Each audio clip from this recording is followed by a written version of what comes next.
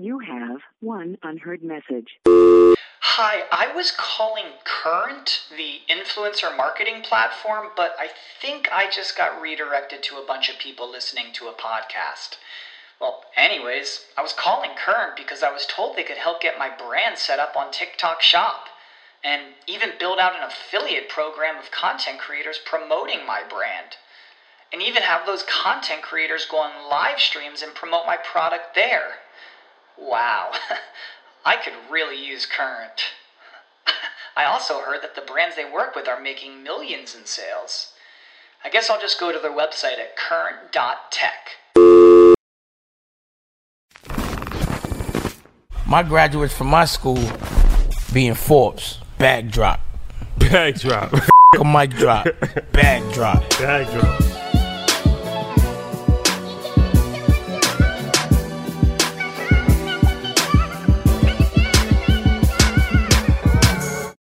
All right, guys, welcome back. EYL Atlanta headquarters. This is going to be a special episode for a variety of different reasons, but you know, we travel around a lot, and one of my favorite things to do when I travel is to eat.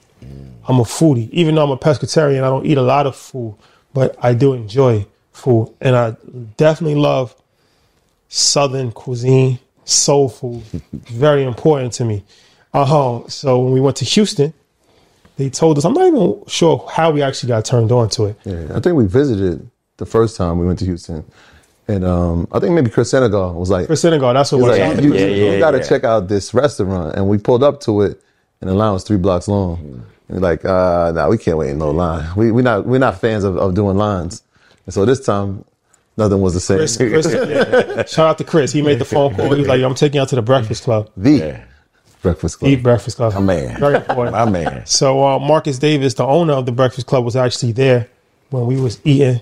And we had like 30 people with us, and they was, scarfing down their food. Service was immaculate. Yes. The food came out within 5 minutes. It was crazy. Never seen anything like it. Within that, he came, he introduced himself, and we had a conversation. We was talking about a lot of things in business, real estate play, and then they were educating me like how he's more than just a restaurateur. He's an investor. He's a businessman. He does a lot of different things. So I'm like, we should definitely interview him. Yeah. So, put the request in. Could we get the interview? And made it happen. I got a text message. I said, all right, let's do it. I mean, and we talk about a lot about people, investing in their communities. Right, a lot of people talking about buying back the block. And we spoke about that with Chris. Yeah. And we didn't know that it was also happening in other ways, right? So like the restaurant business, the after nightlife business, it's a different way to own a block. So it's going to be an interesting story, man. Yeah. A historic one. A historic one. One for the ages. Yes. So this is going to be dope. We're going to talk about the restaurant business. We're going to talk about real estate. We're going to talk about branding, trademarks, all of the above. So first and foremost, thank you for joining us. Appreciate it. Man, thank you for having me, brother. I am excited to be here with y'all. I appreciate the invitation and appreciate the opportunity. No, all good. All good. And more importantly, man, I'm as I told you when I saw you when you came to the restaurant. And I shook your hand like I was your uncle shaking you. I was like, hey, man, how you doing? Y'all good.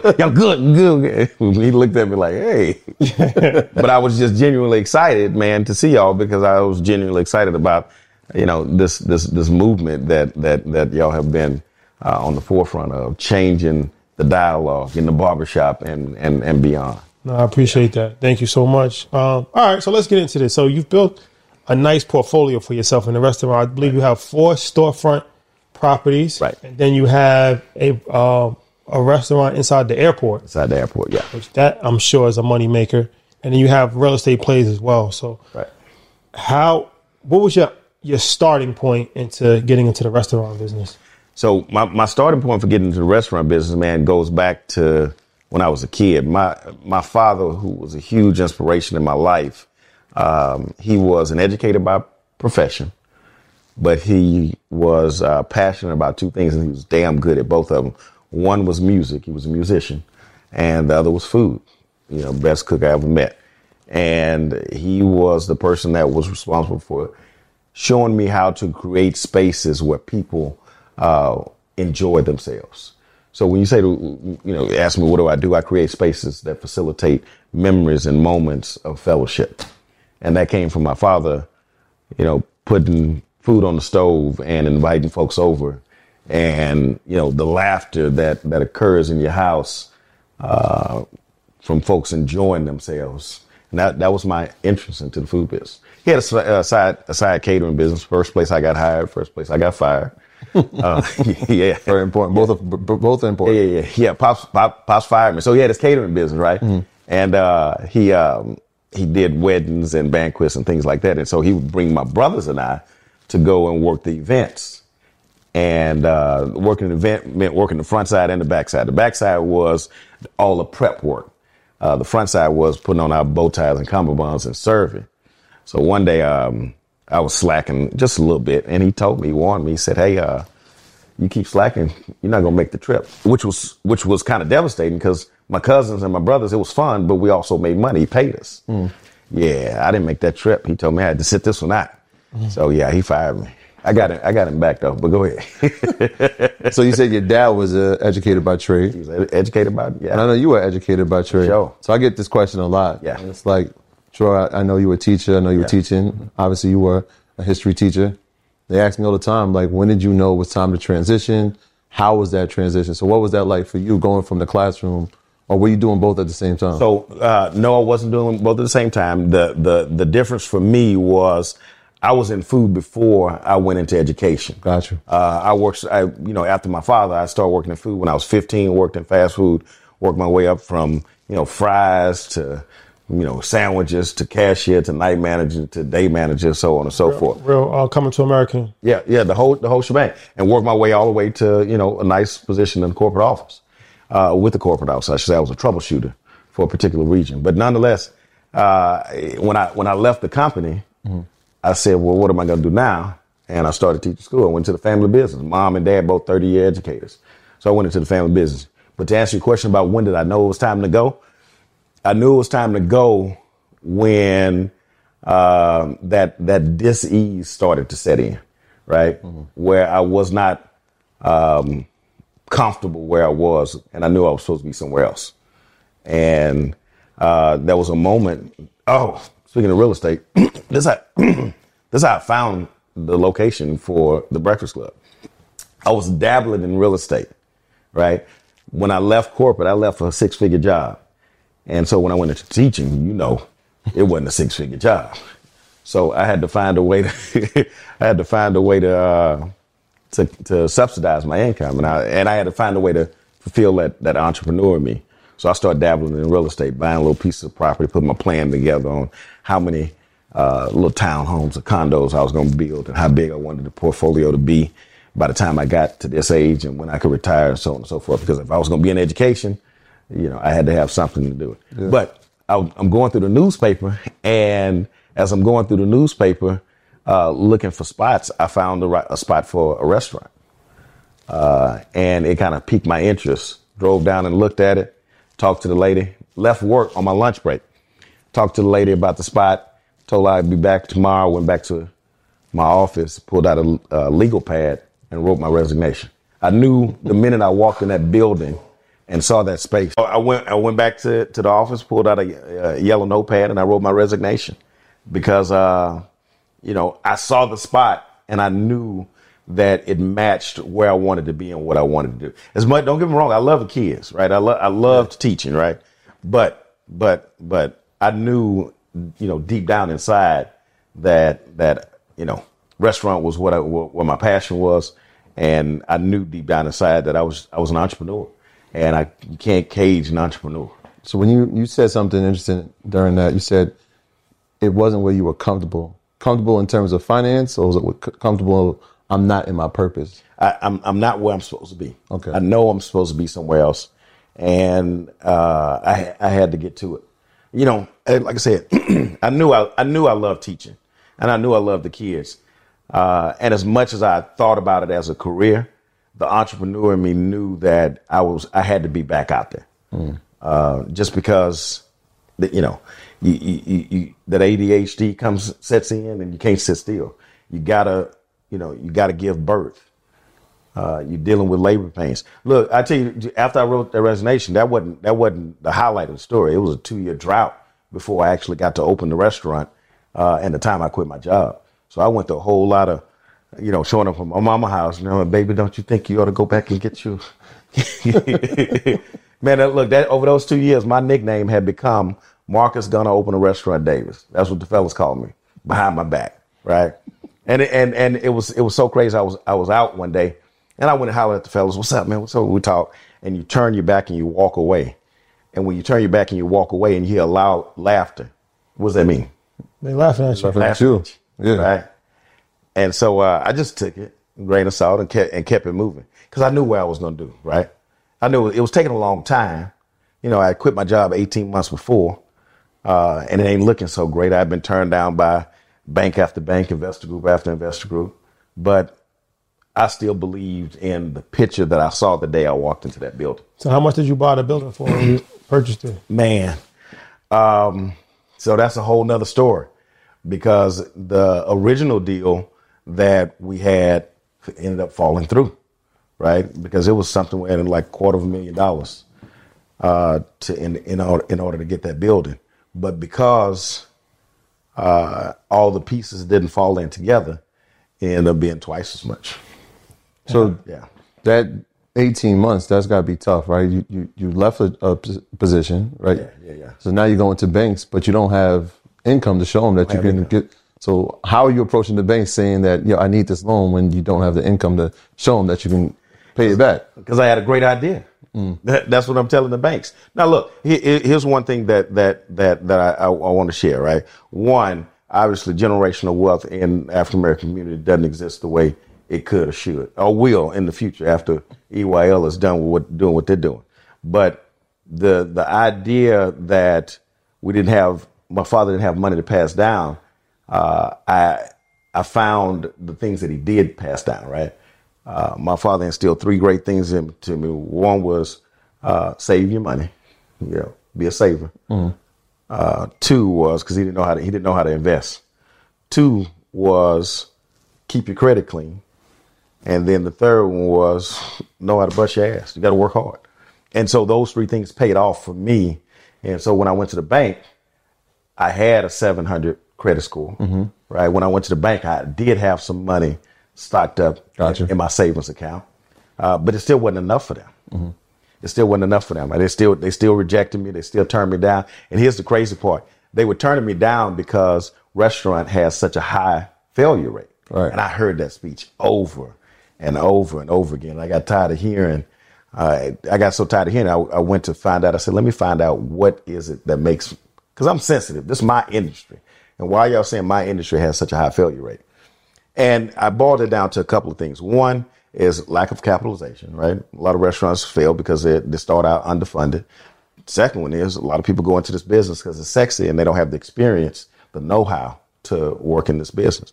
So my approach to the bank turned different. I started going into the bank and told them I had done my research on, why they were failing, funding and experience. And I said, look, I got 11 years in this business. I've, turned P&Ls from losing $250,000 for a company to making that store profitable. So I got 11 years in this business, and you got a tank of money back there. We can solve this problem. You can just give me some of it so I can open the restaurant. Yeah, he wasn't buying it. He wasn't having it. Yeah. So eventually a bank loaned you money. How'd you get the money to actually? Now, eventually a family friend. The most common way entrepreneurs, African American, get funded is that family friend loan. And a family friend who knew that I was on now a 24-month journey. And we were at a gathering, and his wife walked in and said, "Are you still trying to open your restaurant?" I said, "Yes." Mama was her nickname. Yeah, yes, my mom still. Well, you need to go in there and talk to Papa. I went in there and talked to Papa, sat down, showed him my plan. He agreed to meet me at the location. We met at the location, and he wrote me a check. Not a big check. Yeah. What did you see? Small check. So when you saw it 2 years ago, you said you walked in, you knew it was this the place I had to be. What were the characteristics that you saw that you said this is going to be the place? Here's one of the common questions that I get on Saturday morning, Sunday morning, when the place is bumping, as you said, line 3 blocks up the street. I'm often asked, and this is a point that entrepreneurs have to get lines out the door, place is bumping, and I get called over to the table, and they say, baby, let me ask you a question. Did you ever think that this? Yes, I did. It got so common that I started answering it before. And the reason I started doing that was because I wanted them to understand the power of vision, right? So when I took that exit, I saw something completely different than the dilapidated building that sat there. Mm-hmm. It was run down, was unattractive. It was in a desolate area, but that's not what I saw, right? I saw this nice aesthetic. I saw this nice bright yellow building. I saw on the inside where the dusty tables and chairs were and the torn out ceiling. I saw, nice mahogany wood with colorful walls and paintings on the wall. And I saw people sitting in there, and I heard Miles Davis. I heard John Coltrane playing. So my response to that is, yes, I did think it was going to happen. I saw you here before you got here. And so I share with, and so you asked about that 24 months. The reason that vision is so important was because after being turned down by bank after bank and investor group after investor group, the only thing I had to hold on to was the picture that I had in my head. And that's what kept me sane at night. And that's what kept me hopeful in the daytime. Hennessy celebrates those who never stop and never settle in their never-ending pursuit of greatness. Maurice Ashley lives this passion. Through his love of chess, he made history in 1999 as the world's first black grandmaster, an inspiring story of intellect and brilliance. His ability to push the potential of his own mind to new levels of greatness is universally inspiring. Visit www.hennessy.com to learn more about Maurice Ashley. In the world of the mind, there are no limits. Hennessy, never stop, never settle. 21 and over, please drink responsibly. So, moving along, as far as the business is successful, obviously you've been in business for 2 decades, but you said one of the main reasons why restaurants fail is because cash flow and not being properly funded. Right. Because it's ups and downs, right? Right. And, you have to pay your staff no matter what. You have to pay your chef no matter what. You got to pay the light bill no matter what. But you might have a bad week, or you might have, some downturns. You might have bad weather. How have you been able to beat those obstacles and still be profitable for 20 years?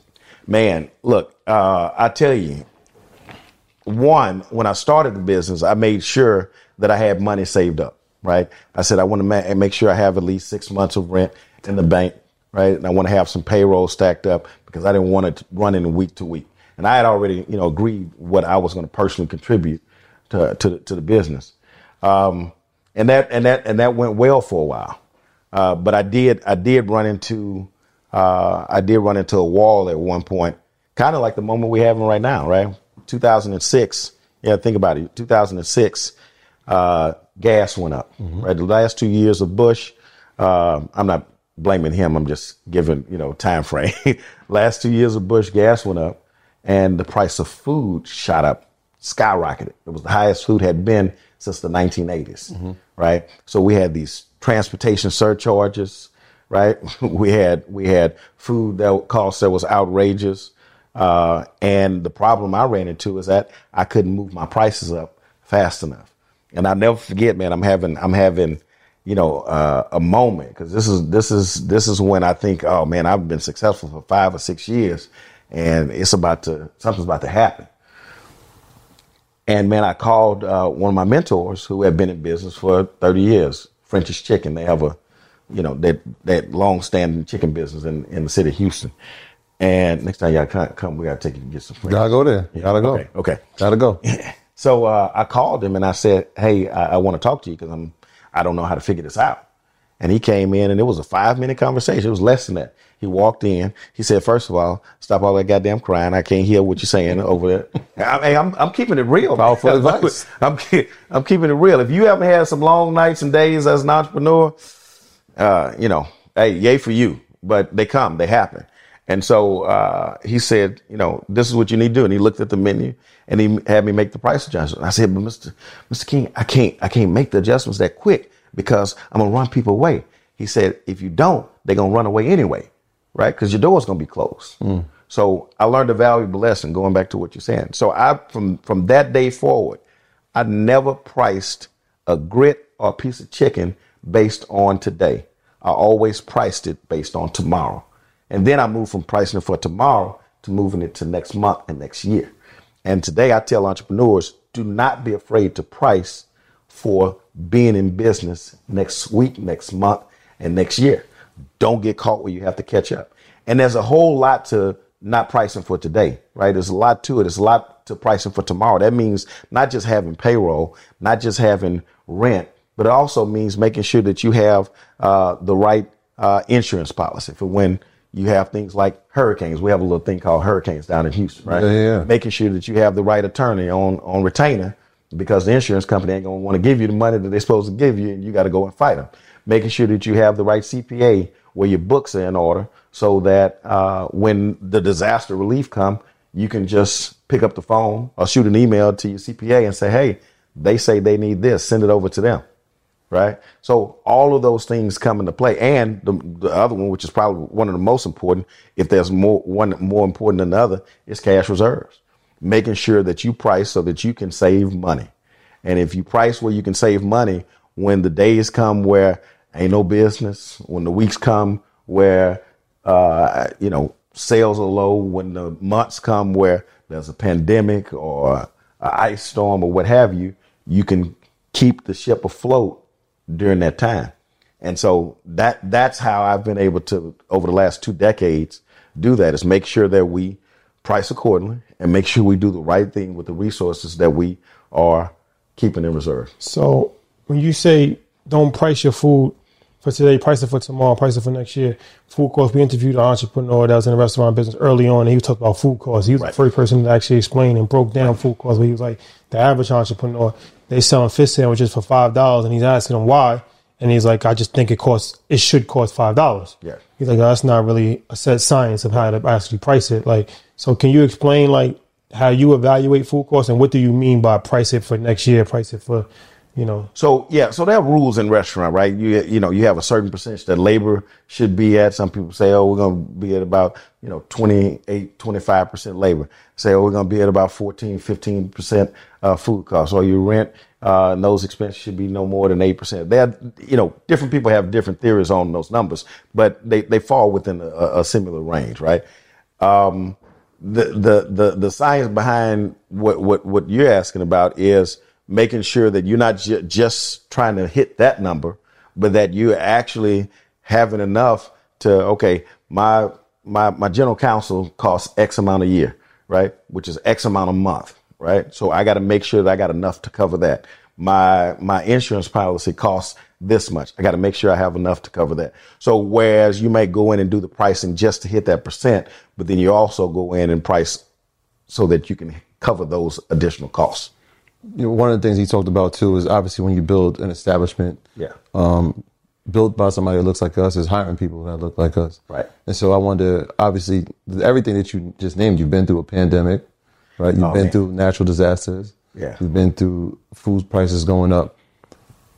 How has staffing been for you, right? Having people to come in and go out that look like us. Because when we came, it was like, damn, everybody's happy to be here. Has that always been the case, or is that something that was trial and error and you had to figure it out, how to get people that look like us? So those are two separate things, right? One, staffing right now is incredibly tough because the country shifted, right? Mm-hmm. The world shifted, right? And for those entrepreneurs who don't know it, it's not going to shift back. So get out of that thought about when things get back to where they were. It's just not going back to where they were. Throughout the history of the world, when major shifts happen, they don't just go back. They go back 10%, 15%, 20%, but they never go back 100%, right? So we won't get back to what we were doing as a restaurant or as a country, right? From restaurants to Fortune 500s. Nobody is going back to get, they had 1 million square feet of office space, right? And when the pandemic hit, they realized I don't need 1 million square feet of office space. I only need 100,000 or 500,000. So they're not going to go back and get that million. Similarly, in every business, that's something that's not going to change. It's changed forever, right? So, but in terms of people, it takes time to build a staff, right? And building a staff, you said everybody was happy. Building a staff means building a culture, setting a standard, setting expectations, and holding people to those standards and expectations, right? So I personally don't do, I hire managers, but I don't personally hire day to day. My managers do that, but they're charged with making sure that people who apply for this job understanding where they're coming to work and understanding who you're working for, right? When I did interviews, it was cold, but it was real. Somebody come in and say, I want to work here, and we got articles on the wall, and I would point to them. I say, look, you see all those articles on the wall? It's like, yeah, we have that already. We're known from the Pacific to the Atlantic. What are you adding to this? Right? What are you bringing to the table? And not only what are you adding to this, how can I trust you with these people who come in and inspect those things? So it's about setting the standard, making sure people understand the place that you work. I was saying at the restaurant is the TBK way. This is who we are. This is what we're about. This is what we do. And these are the things that we do not do. So you talked about hiring employees. We're in an era where it's the great resignation. Yeah. And even now for jobs like, for restaurants, things of that nature, they can't fill them. Right. Those jobs that's not paying a lot of money, that require not a lot of skill set. They're saying it's extremely hard to fill those jobs right now. Right. Like even for young people, they're just not working. I'm not really sure why, but they can't fill those jobs. So how have you been able to keep a staff, and how have you been able to, handle during that time, or has it affected you? Oh, yeah. I mean, yes. I don't know anybody that hadn't been affected. How have I been able to handle it? One, I'm fortunate to have had long-term team members, right? I've got folks that's been with me 4, 5, 7, 10, 15 years, right? So I have a core group, and the goal is to just build around that core group. The core group understands who we are, what we're about. They understand the TBK way, and they have a responsibility of making sure that the people that come aboard protect who we are and what we're about. And that's, one of the things I share with my team is, I'm quick to tell a team member how this is impacting you. You think that Johnny not doing what he's supposed to do just affects Johnny, then you're sorely mistaken.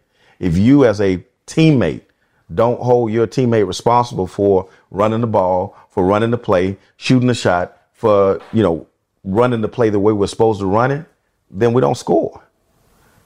And once you communicate that to them, then they start to take ownership. Additionally, my team understands I'm here with y'all right now. I haven't fried a wing or stirred a grit in quite some time now.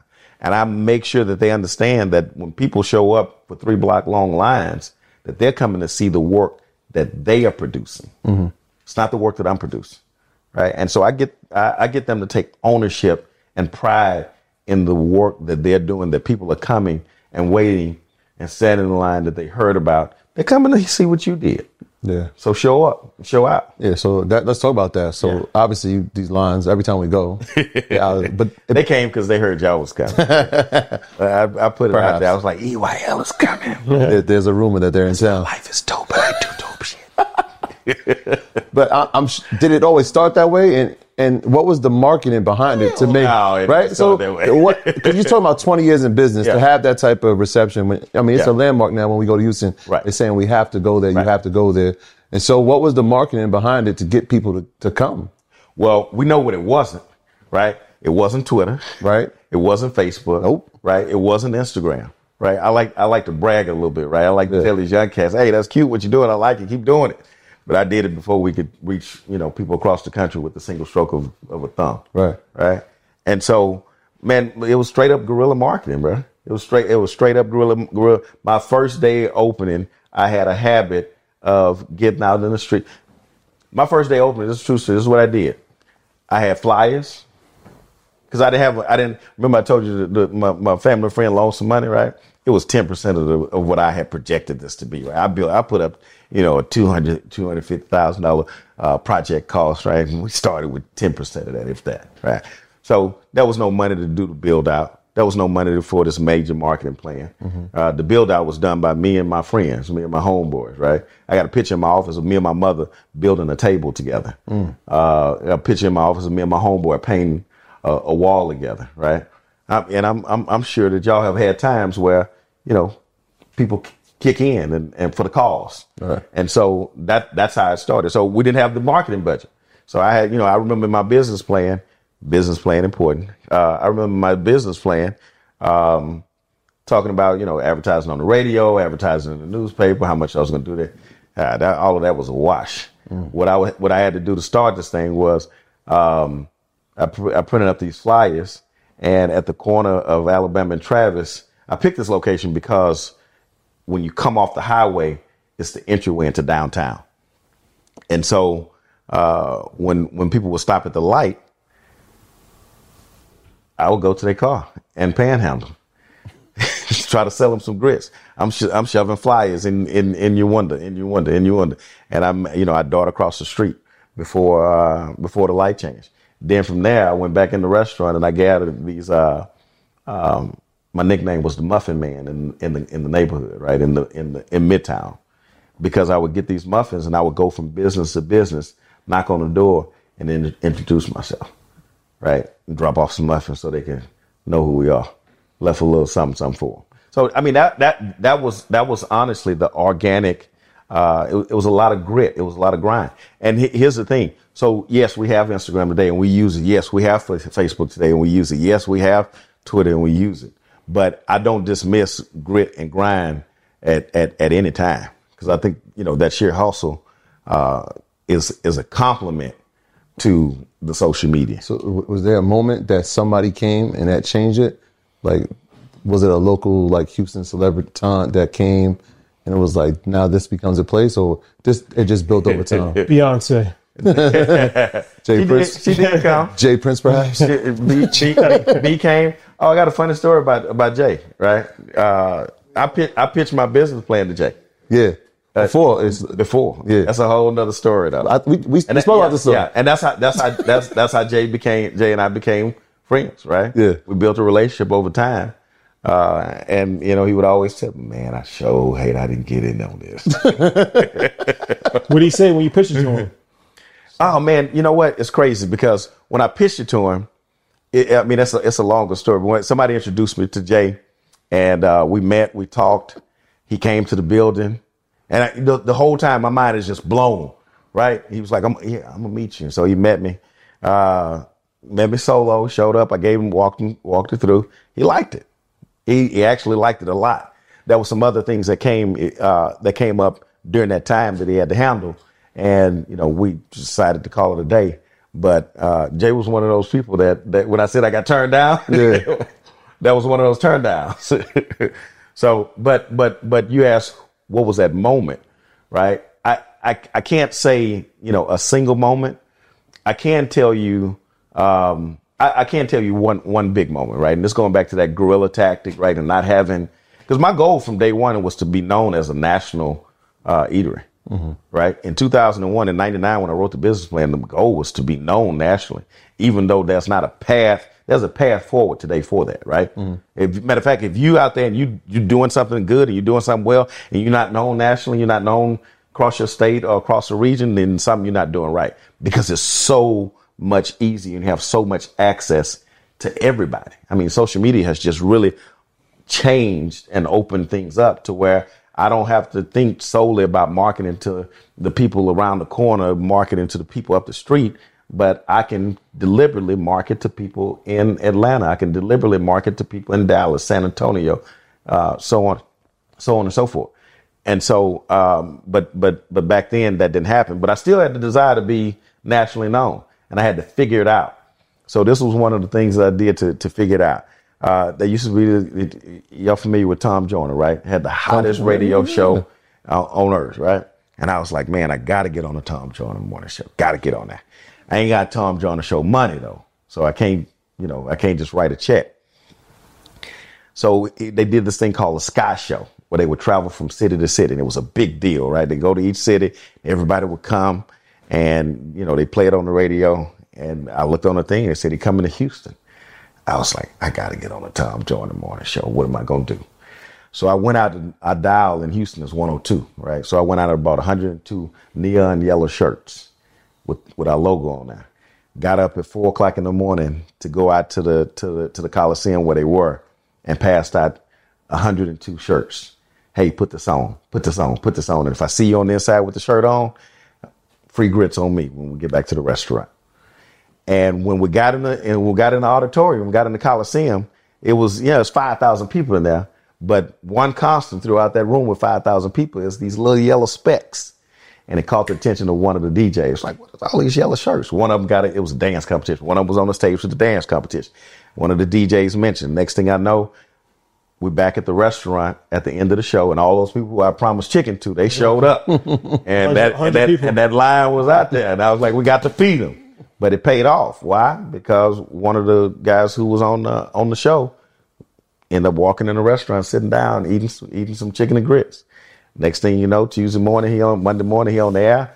It's like, man, I had the best, J. Anthony Brown. Man, I had the best fried chicken in Houston I ever had. You see what I'm saying? Yeah. So, that was a moment. But it was there's a stroke of luck that's involved in that. But, luck ain't worth nothing if you're not prepared for the moment. Yeah. I could have just waited and said, well, when if they come, they come. I hope it happened. Yeah. Nah. It's fate. Man, it's fate and busting your ass. Yeah. You gotta put the work in, and you gotta be courageous about it. I have a stick in my office, on my behind my desk that says, build a courageous company, right? And it just simply means be willing to do the wild thing that will wow folks. Right? Those crazy ass ideas that you come up with, that you think like, hey man, I heard EYL coming to town. Let me call, see if they want to come to breakfast. Right? What's gonna hurt? Right? You gotta be courageous in your efforts as an entrepreneur. Because if you're not, I can guarantee you the result of courageousness won't happen. If you are, then the result can't happen. And one of these things where you got to create a spectacle at all times. Yeah. We've been talking to Grant Cardone, and he was telling us like he had a truck, like an 18-wheeler. Yeah. And he was saying the truck caught on fire, and they called him, and it was like frantic, like, the truck caught on fire, like everybody's panicking. And he was like, tape it. It's good content.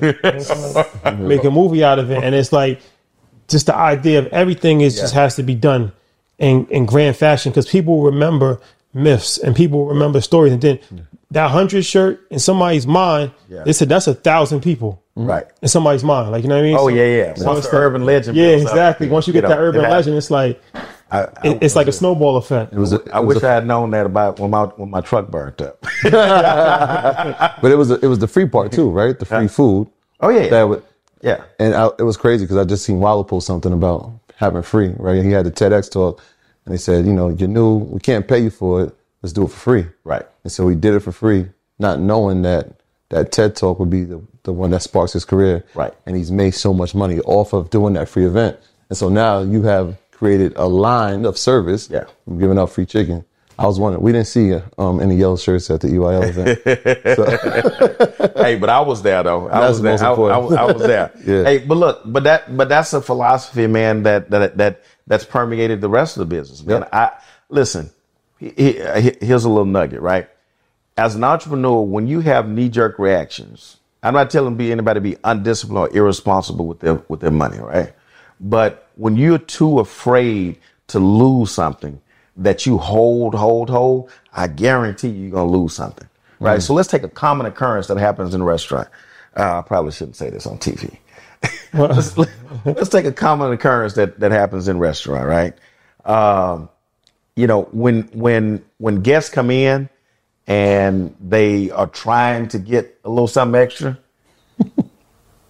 here's a rule. If you're in the restaurant and you say I ordered this and I don't see it, we're not about to go back and forth. The most important thing is you wanted grits when you got in the store, and I want to get them to you.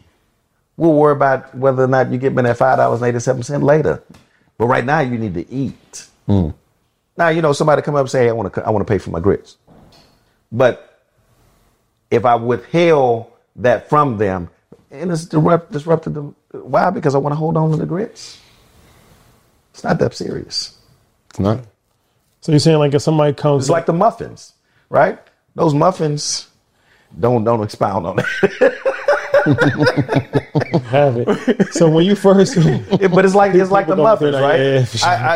I had to graduate from giving away muffins to then I started taking food to the businesses. Yeah. Right. So I went from taking muffins from business a bit. I had a little map of Midtown. It's 6 streets this way. It's 8 streets this way. And one week I go up and down these streets. The next week I go up and down these streets. But they got tired of the muffins, right? The muffins wasn't bringing them in no more. Now then I started taking them grits, right? And you're like, oh man, you giving away food? You got to give them something to get them in the door. Samples. Sample. That was a Fat Joe. Yeah. Different sample. Different type of sample. Shout out to Joey Cap.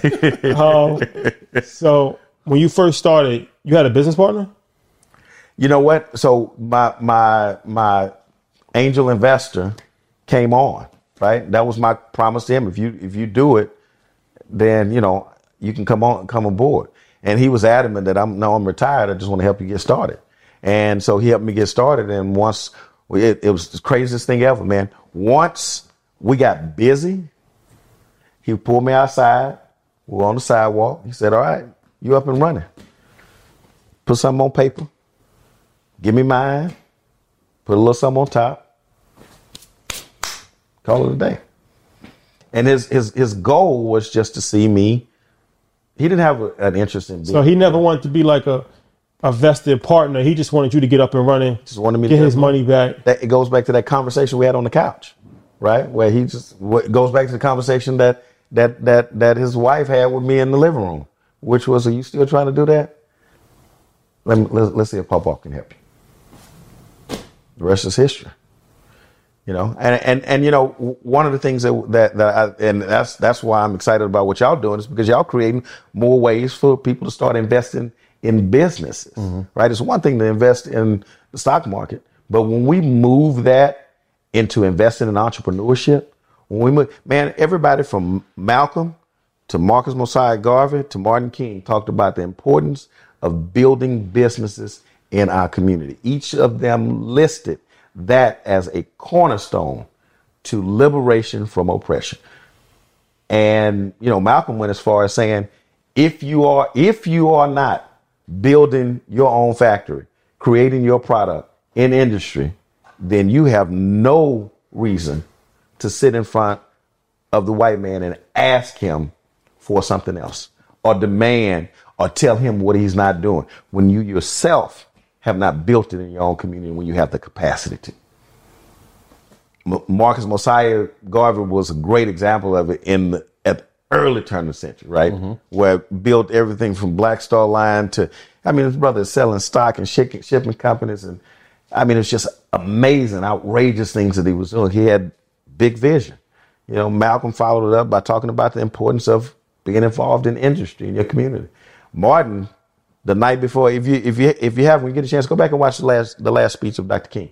The night before he was murdered. Not a week, not 2 weeks, not 3 weeks. Go back and watch the very last speech that Dr. King gave before he stepped on that balcony the next morning. In that speech, he said some of the most courageous things.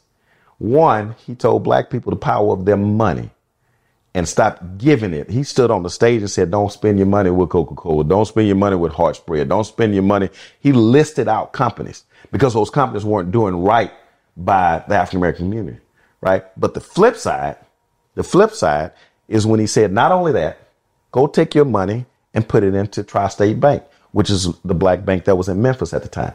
Go out and buy your insurance with these insurance companies, these black-owned insurance companies. Martin was advocating for us building ourselves as a people by opening businesses and by putting our money in our business.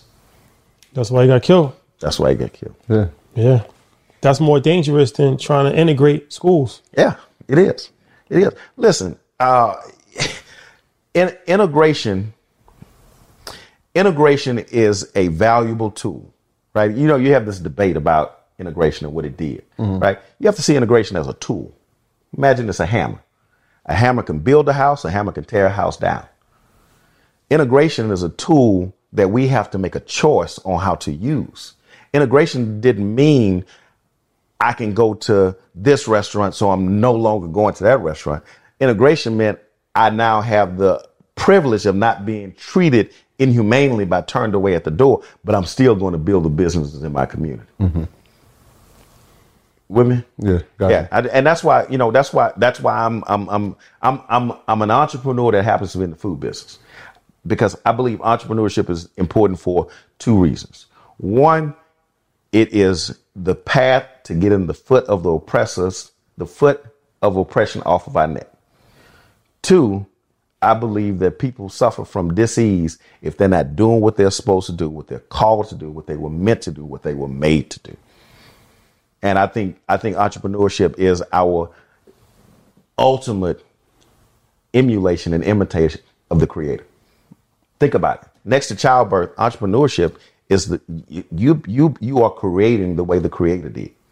You're bringing something into existence that did not exist.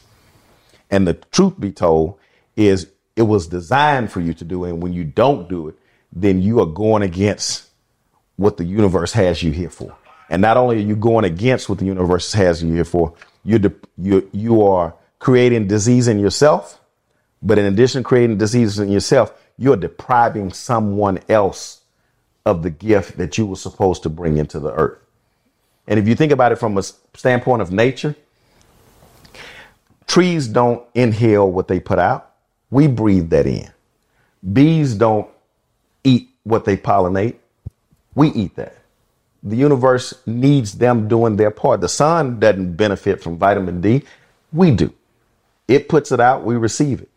So whatever gift the Creator has given you, whatever dream the Creator has given you, whatever He's put in your heart and in your head, you have a responsibility to the universe to bring that into fruition. Powerful word. Powerful word. Living the dream that made Dr. Martin Luther King. That's right, man. man. That's the only way. So let me ask you this: as Yeah, far as the real estate, Yeah. because you own a few different locations. So talk about that, how you expanded, and do you own all of those properties or some of those properties? Some of them would do, some of them would piecing together. Okay. The goal is to make sure that the whole thing is under one umbrella. But like I said, for those who are trying to decide between lease and purchasing, there are locations that are good lease locations, right? You can't turn away a space just because it says it's a lease, because it may be on the corner of whatnot and what had, and it's 1,000 cars going this way every hour and 1,000 cars going this way an hour, and you might just have to take that, right? But the other part of it, if you're in the food business, man, you have the opportunity today. The way I look at it is, I have the opportunity to acquire assets. The company acquires assets that the grits can pay for. Mm-hmm. And that's the model, right? Look for what the grits can pay for. We're looking for what the grits can buy. Because at the end of the day, when there are no more grits being sold, the dirt's still there. The assets are still there. That's like we in Atlanta, so we had interviewed Kenny Burns a while back, and he's nightlife champion. He was talking about AG. Alex was a legendary, not our guy Alex, but there's a legendary promoter in Atlanta, and he was saying he was like the only one that really owned the club compound, like any different things in the nation. Then I recently heard that he sold compound for a crazy amount of money. But I say that to say, it's like, think about how many party promoters and how many people had it, but they got money, but it was quick money. Right. He actually owned the club. So now when the party's over, right, because the party always ends, it's still prime real estate location. Right. Now those real estate developers is like, all right, we want this land.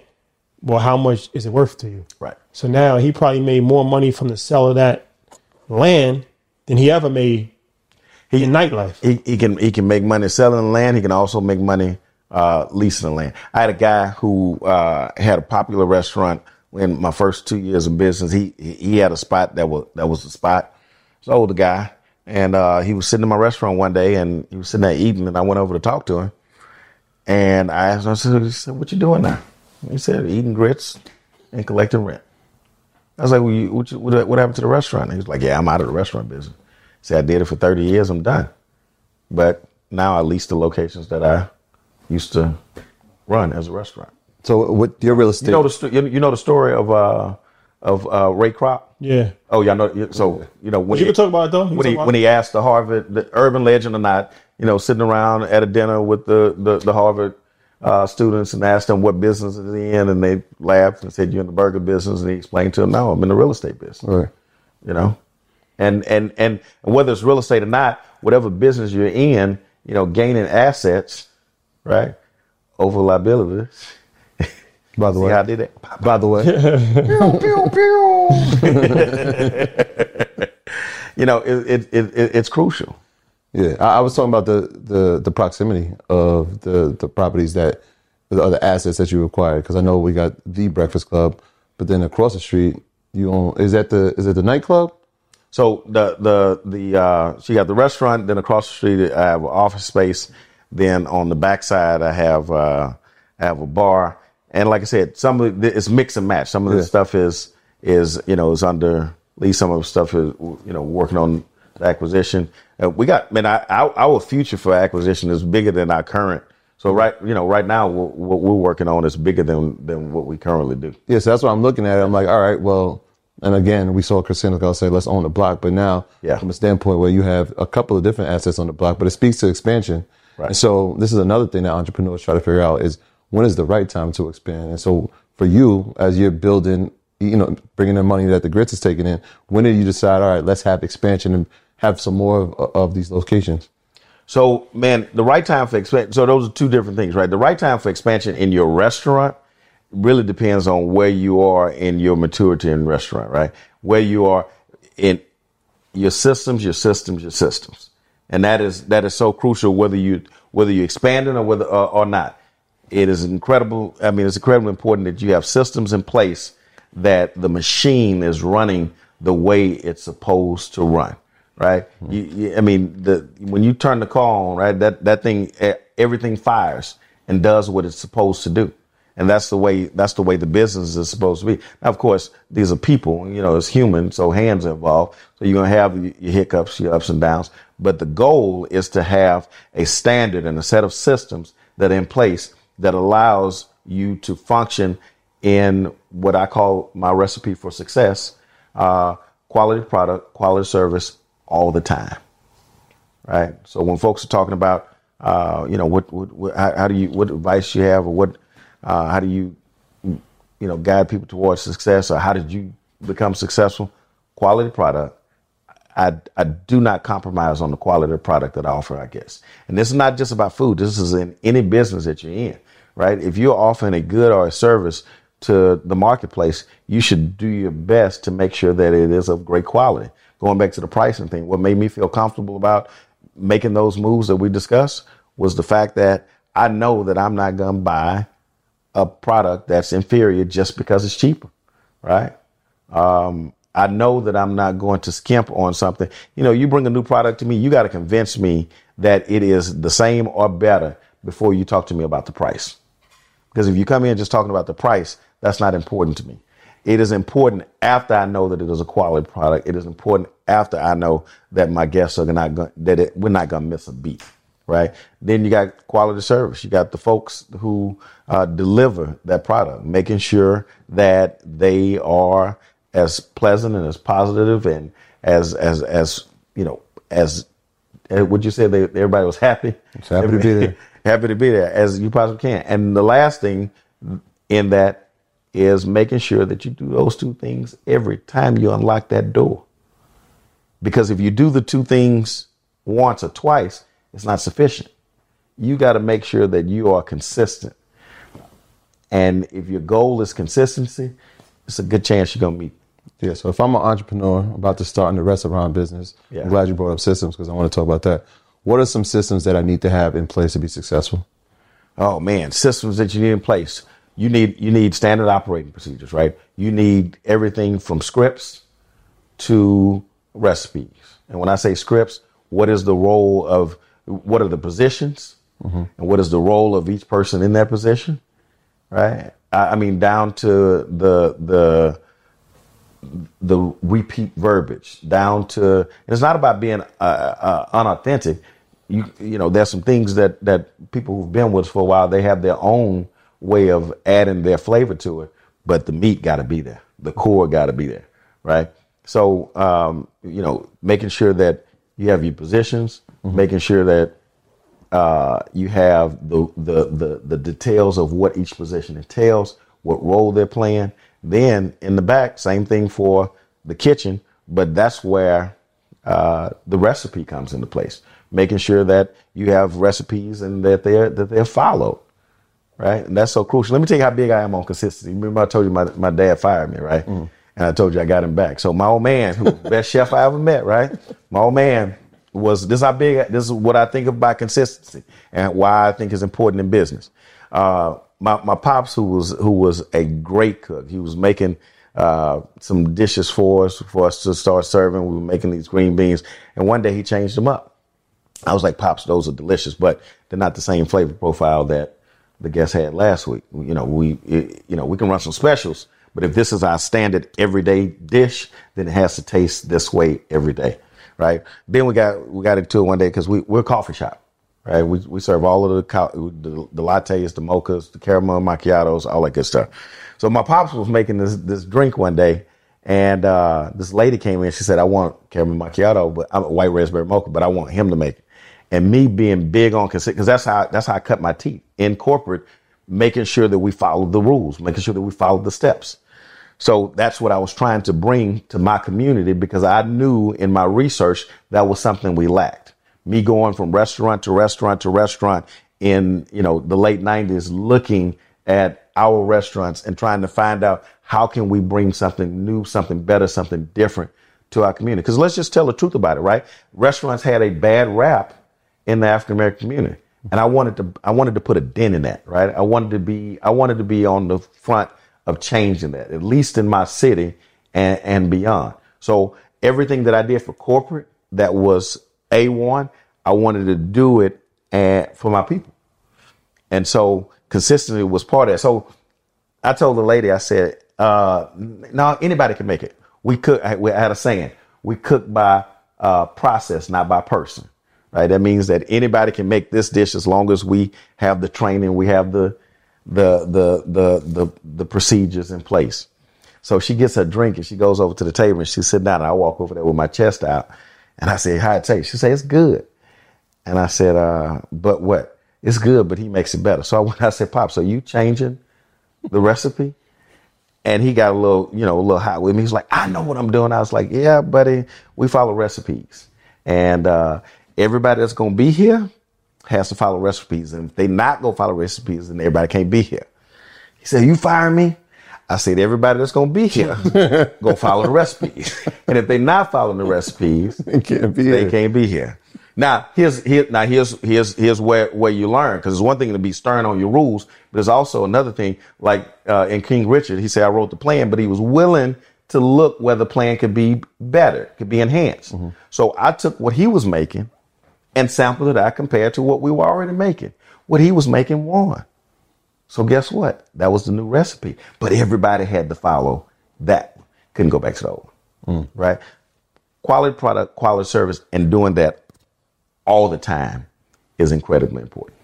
So how do you keep the culture in the workplace where people are enthusiastic to work and they're happy? And that's a big part of I think a successful business. It's like to have you go to Apple store and it's like, it's a cult. They created a great culture. How have you been able to keep that culture going? So if you work for Apple, you're like, "I work for Apple," right? You work for Apple. You work for a great place. That's the same thing we try to create. I want people to know and understand they're working at a great place. I want people to know and understand. That's why it's hard. That's why it's so incredibly important that you protect the brand, right? Because you don't want it tainted. You want people to understand it. I like when people say, "You work at the Breakfast Club," right? Because and they like it when people say that, right? So that's one way. Let them know that the place that they are a part of has value. 2, you continuously remind them, as I mentioned before, that they are adding value. As I mentioned, I'm stirred a grit in a minute. They do it. And so I continue to remind them that it's their work that the people are lining up 3 blocks to see. Mm-hmm. Right. I continue to remind them that, I think it's important that your team understands how this works. When you when you get your paycheck on Fridays, it's not coming out of your pocket, right? It's coming out of what you've produced that goes to the bank that then filters into. So I communicate to my team that, hey guys, these people are walking through these doors. They help us pay our rent. They help us pay our mortgage. They help us put food on our table. And when you communicate in that language, I think it resonates differently. So one, make them understand that they're part of something good. Two, make them understand that they are adding value to this good thing. Three, help them to understand that, this is how we actually live. And I think those things add to that culture that you described. And you got to be deliberate about it. You know, you have to be intentional about it. You can't, I caution anybody that wants to start their business, and I know it's kind of a popular thing, but I caution anybody that wants to start their business and want to hurry up and be out of there. Yeah, I only spend a little time in my business. I'm out, if you have not made it and molded it the way it needs to be, then it could be. You said that generously it could be a recipe for disaster. So in terms of no pun intended. None. In terms of the name, Thought that out. Obviously the '80s movie, The Breakfast Club. Oh, what you know about that? 80s movie. We got The Breakfast Club, obviously the Hall of Fame radio show. And there's a bunch of cities that have a Breakfast Club. So what was that trademarking process like for you? Well, there's not a bunch of cities that have a Breakfast Club. Well, Atlanta. Well, Atlanta. No. They don't have the Breakfast Club. No. It's something similar to the name. He missed that conversation. No. The Breakfast Club trademark belongs to 3711 Travis Marcus Davis, right, and nobody else in the country. Mm-hmm. Period. Point blank. Gotcha. And if anyone else tries to use it, that's where it belongs. But it's important to break it because it's for food. Right. Like the Breakfast Club, the radio show, that's for entertainment. Right. And that's for. So in intellectual properties, you do have the ability to use it in a particular class, right? And that's the other thing. You got to show use, but you do have the ability to use things in a particular class, and that can make a difference. But all these other little plays on, I changed it a little bit. That's McDonald's, McDowell's. That's not the real world. Well, break that down. Could you have mentioned that? Right. So Coming to America was a great intellectual properties lesson, right? Because it gave people the idea that if you change it just a little bit, then you're not infringing. The rule in trademark is opportunity for confusion, right? Is there an opportunity for this to be confused with that? And if it is, then the one that holds the mark and the one that started it is the one that is entitled to it. Right. So the golden arches versus the golden arcs. Yeah, that didn't work. that didn't work. That intellectual property is a big deal because it is someone's. It's just that it's someone's property, and it is property of their intellect. It is property of their thought process. Yes, very important to know that, because if not, you can get yourself in some deep waters you can get yourself finagle a system. Well, one, you can get yourself in deep water for trying to finagle a system, but two, you can miss out on an opportunity if you don't protect yourself. Right? So, protecting yourself on the front side is important. I mean, it's a great name. It's one of these things where I don't know if the movie was the first thing that ever said Breakfast Club. Yeah. But the radio, obviously, that helped out a lot, too, because it's like you've been around before the radio show. Yeah, we were. But I'm assuming that the radio show has actually helped you in a way. I think we helped them. Yeah. Okay. Yeah, I think so. Yeah. Very important. But the more people are saying the name, it's brand recognition. Yeah. It's like the Breakfast Club. It is brand recognition. Okay, Breakfast Club. That makes sense because now this is actually a restaurant. Right. That serves breakfast. Right, exactly. Let's talk about the menu. We talked about a restaurant owner before, and he said his philosophy is short menus, 7 items. Okay. No more. And he had reason behind that. What's your thought process on menus? Like, how do you say, okay, this is enough items, this is too many items, this is... Yeah, I may not have the 7 rule, but I don't believe in big, complex menus. I believe in keeping menus simple. I believe in keeping menus where they can overlap. I think that's important. Well, menus overlapping. Like if you have in restaurant, but hey, y'all getting restaurant 101 right here. Y'all need to come sign up for my class. Look, if you don't have things that overlap, then you're doing yourself a disservice, right? So if you have one product that can be used in 3 different things, then it's more advantageous for you, right? So that's like. So on the ham, An example. on the ham we use it for the breakfast special. On the ham we use it for a sandwich. On the ham we use it for an omelet.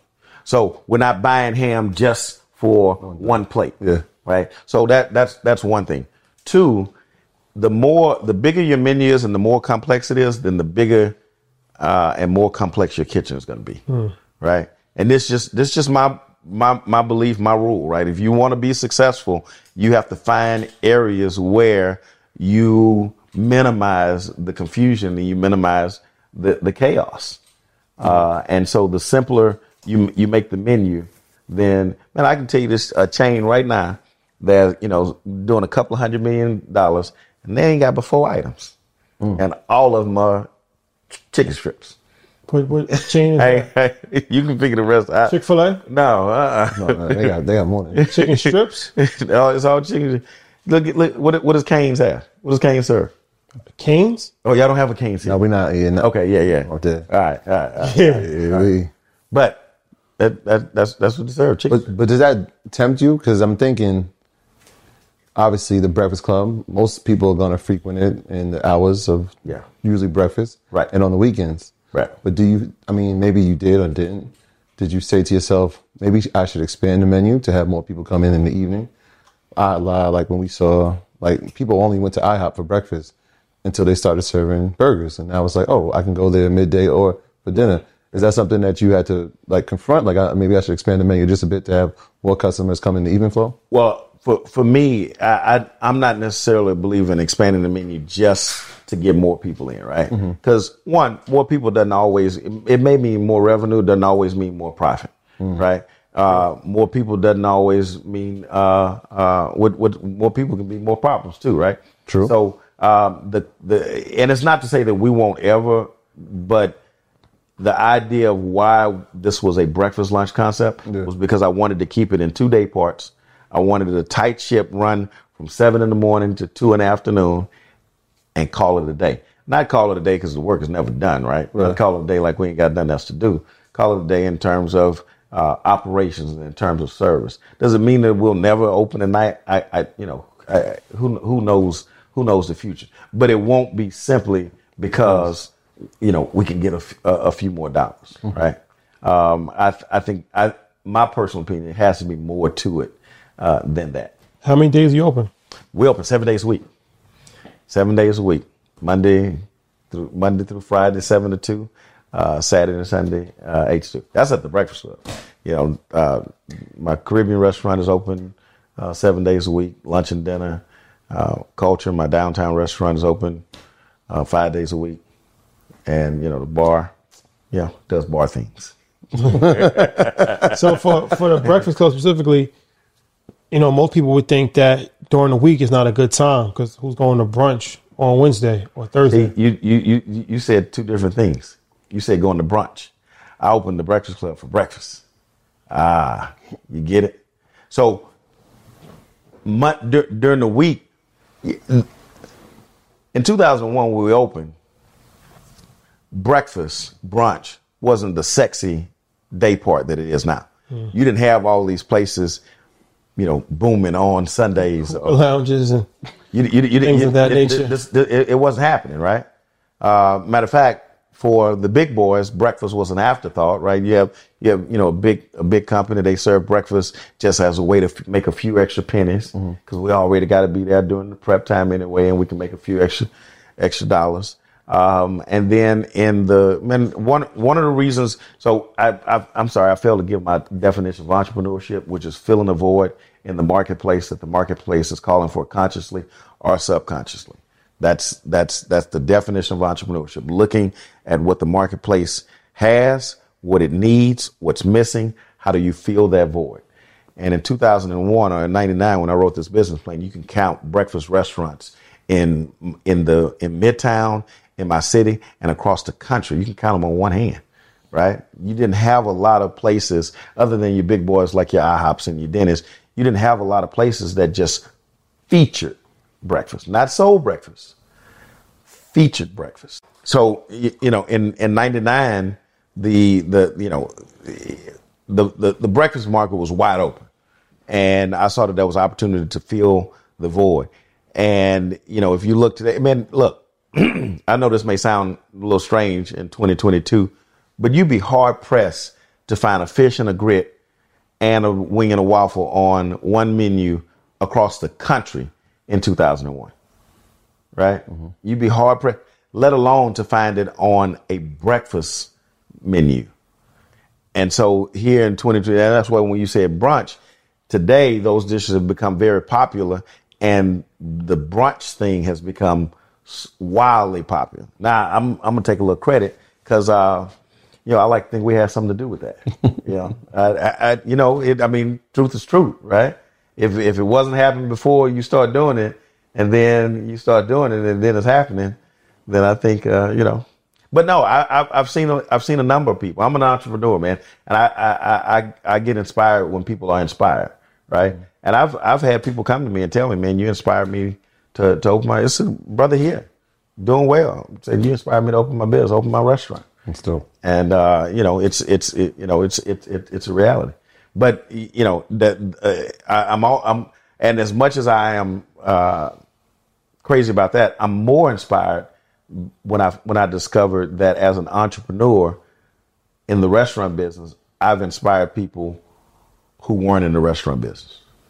So when the first time I had, an attorney come up to me and say, man, I want you inspired me to open my practice, or a dentist or a doctor.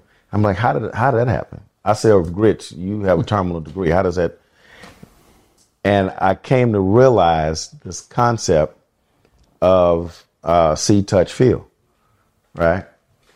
It is necessary for a lot of folks to see it in order that they believe it, to touch it and they believe it. I know people like to dump on Thomas and said he was a doubter, right? But Thomas didn't say he was a doubter. He said, I'm going to believe it if I touch it. And the truth be told, the majority of people have Thomas faith. They need to be able to touch it before they believe.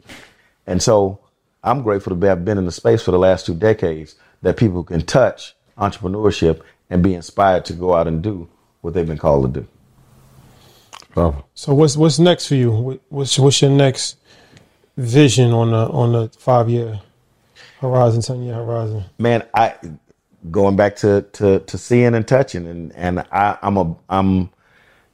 believe that this entrepreneurship is important, but I believe that in this food game, as African Americans, the window of opportunity is so wide, right? If you look at how much participation we have in the food business compared to how much we have in terms of ownership, it pales.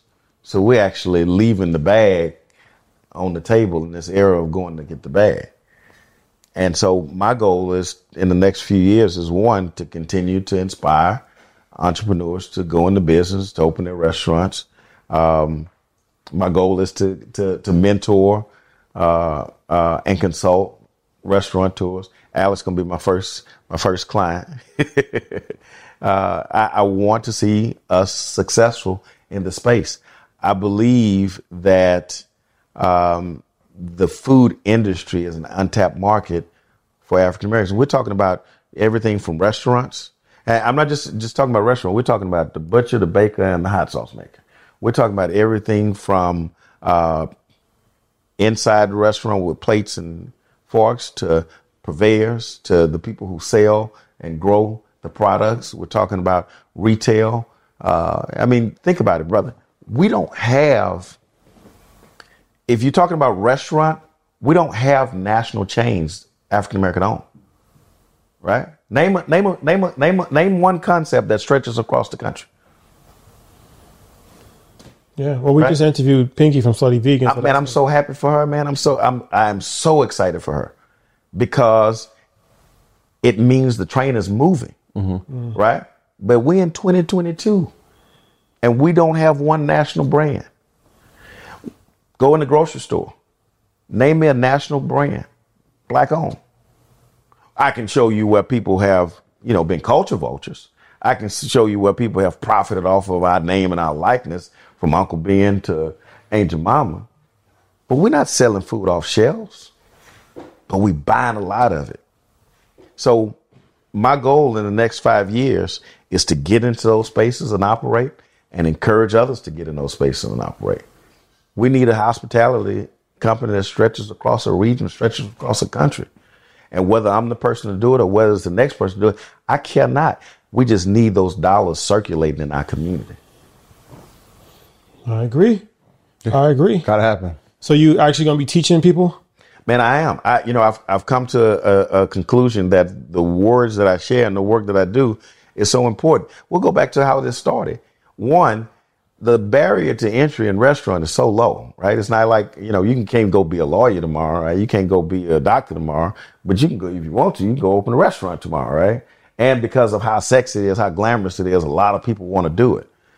And I think that there's a space I know there's a space. I get emails every day. I get inboxed all the time. So I believe there is a space for folks to come and learn how to successfully run a restaurant.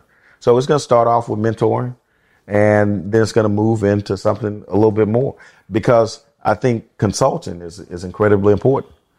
And as African Americans, we have to begin to believe in professional services and going out and getting the professional services that we need in order to be successful. We can't be afraid of that. Very important. Mentorship, extremely important. And we fail because we have a lack of knowledge a lot of times. And that knowledge, like you said, there's really no school for this. Even like if you're trying to start a podcast, right? Like there's no school for that. So you either make a lot of mistakes and luckily you can make it through, or you find some people that have already done it and they can help you. And same thing with the restaurant industry, same thing with trucking, any type of industry you could think of. So it's extremely important for people to seek out those people that have already had success and already went through those mistakes, because they can help you avoid them. Man, you there's a blessing in learning from somebody else's success and somebody else's failure. Yeah. Right. I mean that, and I don't even call it failure. The mistakes that they may have made, or the drop ball or what have you. But there's some folks that came before me that I give homage to, right? That I and other people don't see it that way. But if I didn't learn from their mistake, then I don't get to be where I am today. Yeah, it expedites your growth. Huh? I said it'll expedite your growth. Oh, without a doubt, man. Yeah. No question asked. Yeah. I appreciate you, brother. Thank you for coming. Man, I appreciate you. Definitely gotta, when we go back to Houston. Shall be back. Yeah. You gotta come on back and bring the crew, and we'll speaking of the crew, so one more nugget. So a couple of things I was asked, and I want to make sure we get these out. One was about food time, right? About, hey man, how do you get the food out? Expeditiously. Shout out to Tim. Shout out to Tim. Look. Systems are incredibly important, and I have a restaurant that we acquired just based on me being able to see that, hey, this is a great concept. It just needs some systems in place. And I give you an example, right? So the you order a dish, a shrimp dish, right? And what they were doing was they were peeling the shrimp when you order it. They were slicing the vegetables when you order it. They were making the sauce when you order it. So your food took 45 minutes, right? So I go, what's the going? Okay, well, where do we take the steps, right? We pre-peel, we pre-season, we pre-slice, and this is all fresh. We're just doing these steps ahead of time. Mm-hmm. And then you get to a point where you have to know, you have an idea of what you're going to serve that day. I know if the line is 3 blocks long about how much chicken we're going to sell every hour. Mm-hmm. So we keep frying, right? Now, here's the kicker to that. Going back to that, not being willing to lose in order to win. Going back to quality, if I fry the chicken and they don't order it and it goes over my whole time, I got to have the courage to pull it. A lot of times entrepreneurs, particularly in the restaurant business, they want to sell it to you anyway because they don't want to lose that $5. not understanding that you've already lost that $5 because you put inferior product in front of your guests. So systems. And the last one is, the presence of I'm in my store a lot, not because I have to be, but because I want to be. I like going to work. What's the saying? If you love what you do, it's not really work. I love going to work. I love creating places where people fellowship, and I love being there with them. But there's also something that I found as a business term that makes this relevant, makes this important. If you go, I went to buy a piece of property, right? And this first piece of property I ever bought, and the bank asked me, it was in a complex, it was a condo. The bank asked me, what is the owner occupancy rate in this complex? And I didn't understand it, and I didn't understand why they were asking. So I asked, what does this mean, and why are you asking it? It said, well, the bank says that the property value is a little bit higher if the owner is present. And that's the philosophy that I keep in my business. I go to work because it adds value to the guests. It adds value to my team. It adds value to my community. There you have it, ladies and gentlemen. Whole lot of game. Thank you. Appreciate you, brother. Man, like I said, we come to Houston. We definitely gonna go patronize the restaurant, but we gotta do something. We gotta, do an event or something. Come to Houston. We gotta get you an Astro shirt. Come That's on, Bucks. We spoke about this. Hey, man, don't start. You don't want to talk about them Yankees. Don't have me break out the trash cans, baby. I will bang these trash cans, and we will knock some home runs out the park. We're not gonna forgive you for 2017.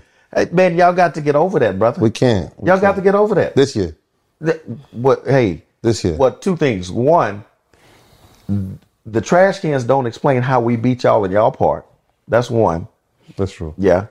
Two, didn't a little letter just come out about y'all cheating in the same year? Alleged. Yeah, That was alleged. That was alleged. Yours is proven. Ours is alleged. There's a difference. Shout out to the Yankees. the most championships. With they cheating, but the most championships in sports history. Man, look, baseball is a game of cheating. It's about cheats. Who's the better cheater? Well, we cheating to the first place right now, son. Hey, boy, Alvarez is that boy looking nasty. Yeah, he's second in home runs to Judge. So this boy, The Bronx Bombers. Yeah. They wasn't bombing when the Astros put that no hit on them the other day, though. All right, I'm done. Troy, housekeeping items? Yeah, shout out to everybody on EYL University, all our earners, everybody that's supporting the merch, all our patrons on Patreon. Love is love. We can't do this without you. It was built for you. So keep supporting, keep telling a friend to tell a friend. That's how we build community. Love is love. And shout out to everybody in Houston. Shout out to my girl Jazz. Shout out to Slim Thugger. Shout out to Don Key, Toby, Ian Dunlap, of course. Of course. Yeah. And, every time we go to H-Town, it's always love out there. We did a show out there. It was packed, 2,600 people. So. Man, because the show was fire. Thank you. Man, I was in there I was happy. I was excited. Slim has a special place in the Breakfast Club's history, man. Oh, yeah? Oh, God, yes. Good dude. Man, in our first year or two of business, when we're not popular, we're not hot, we're not famous, guess who comes 2-3 times a week? Slim and the crew. And so much so that we would look for, hey, Slim need to come on here. We got rent to do. But Slim, C-Note, Biden Boys, they brought Bun in, right? Shout out to Bun. And the rest was history. Yeah, Slim. You gotta have to get a dish named after him. Yeah, we gotta figure that out. And of course, Chris Senegal too, and Mike Brown. Yeah, a lot of solid guys out there in Houston, man. Real love every time we get a chance to go to Houston. So shout out to Houston, man. Yeah. Love is love. H-Town. See you guys next week. Peace. My graduates from my school being Forbes, bag drop. Bag drop.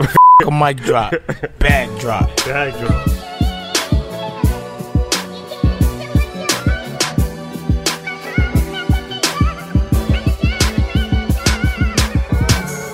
Hennessy celebrates those who